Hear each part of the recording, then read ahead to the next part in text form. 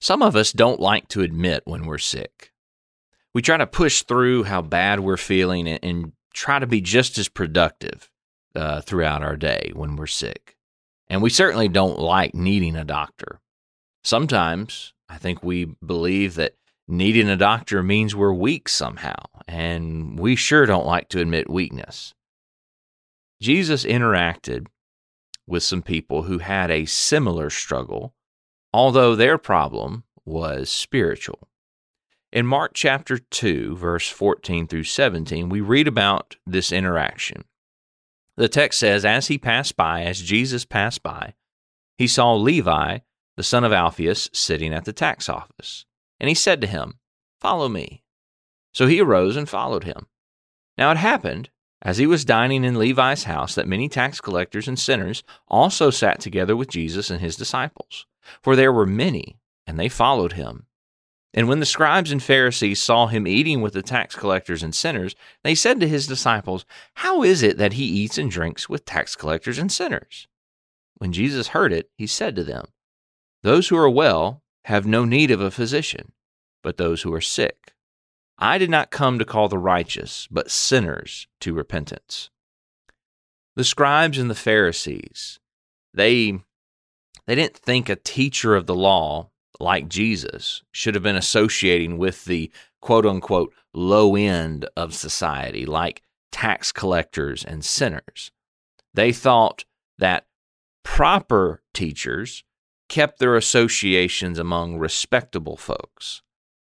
But Jesus shows them that they had lost sight of something significant. He had come to help those who, he said, were sick. He had come to call sinners to repentance. The scribes and the Pharisees didn't see their own need for Jesus because they were unwilling to see themselves as sinners needing to repent. Even John, not John the Apostle, but John the Baptist, John the Baptizer, recognized this spiritual problem in the lives of the Pharisees. He said in Matthew chapter 3, beginning with verse 7, "But when John, saw many of the Pharisees and Sadducees coming to his baptism, he said to them, 'Brood of vipers, who warned you to flee from the wrath to come? Therefore, bear fruits worthy of repentance, and do not think to say to yourselves, we have Abraham as our father. For I say to you that God is able to raise up children to Abraham from these stones.'"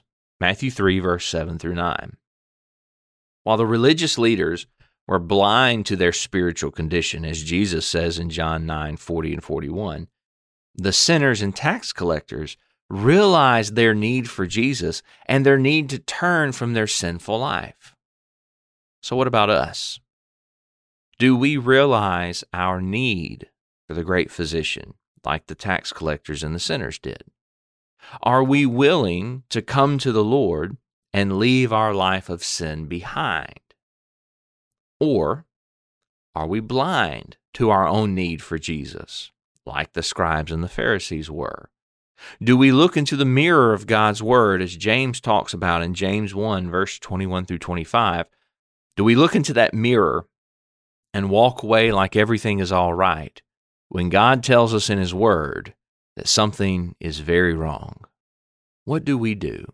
Who are we? Are we like the tax collectors and the sinners who realize they need the Lord? Or are we like the scribes and the Pharisees who stubbornly refuse to admit our need for Jesus? What's up, guys? It's Caleb and Michael over here from the Scattered Abroad Network, and we just wanted to say thanks so much for listening to this episode. Yeah, we're so thankful to the East Hill Church of Christ for overseeing this network, and we're grateful to God for this opportunity. And don't forget, you can check out our show notes below for all of our social media links, email address, website, and we have a monthly newsletter, so don't forget to sign up for that. Please remember to leave us a rating or a review on whatever platform it is that you use, and please continue to keep our network in your prayers. As always, thank you again so much for listening. Be ready tomorrow. We have brand new content coming out here on the SAN. Thanks so much, and God bless.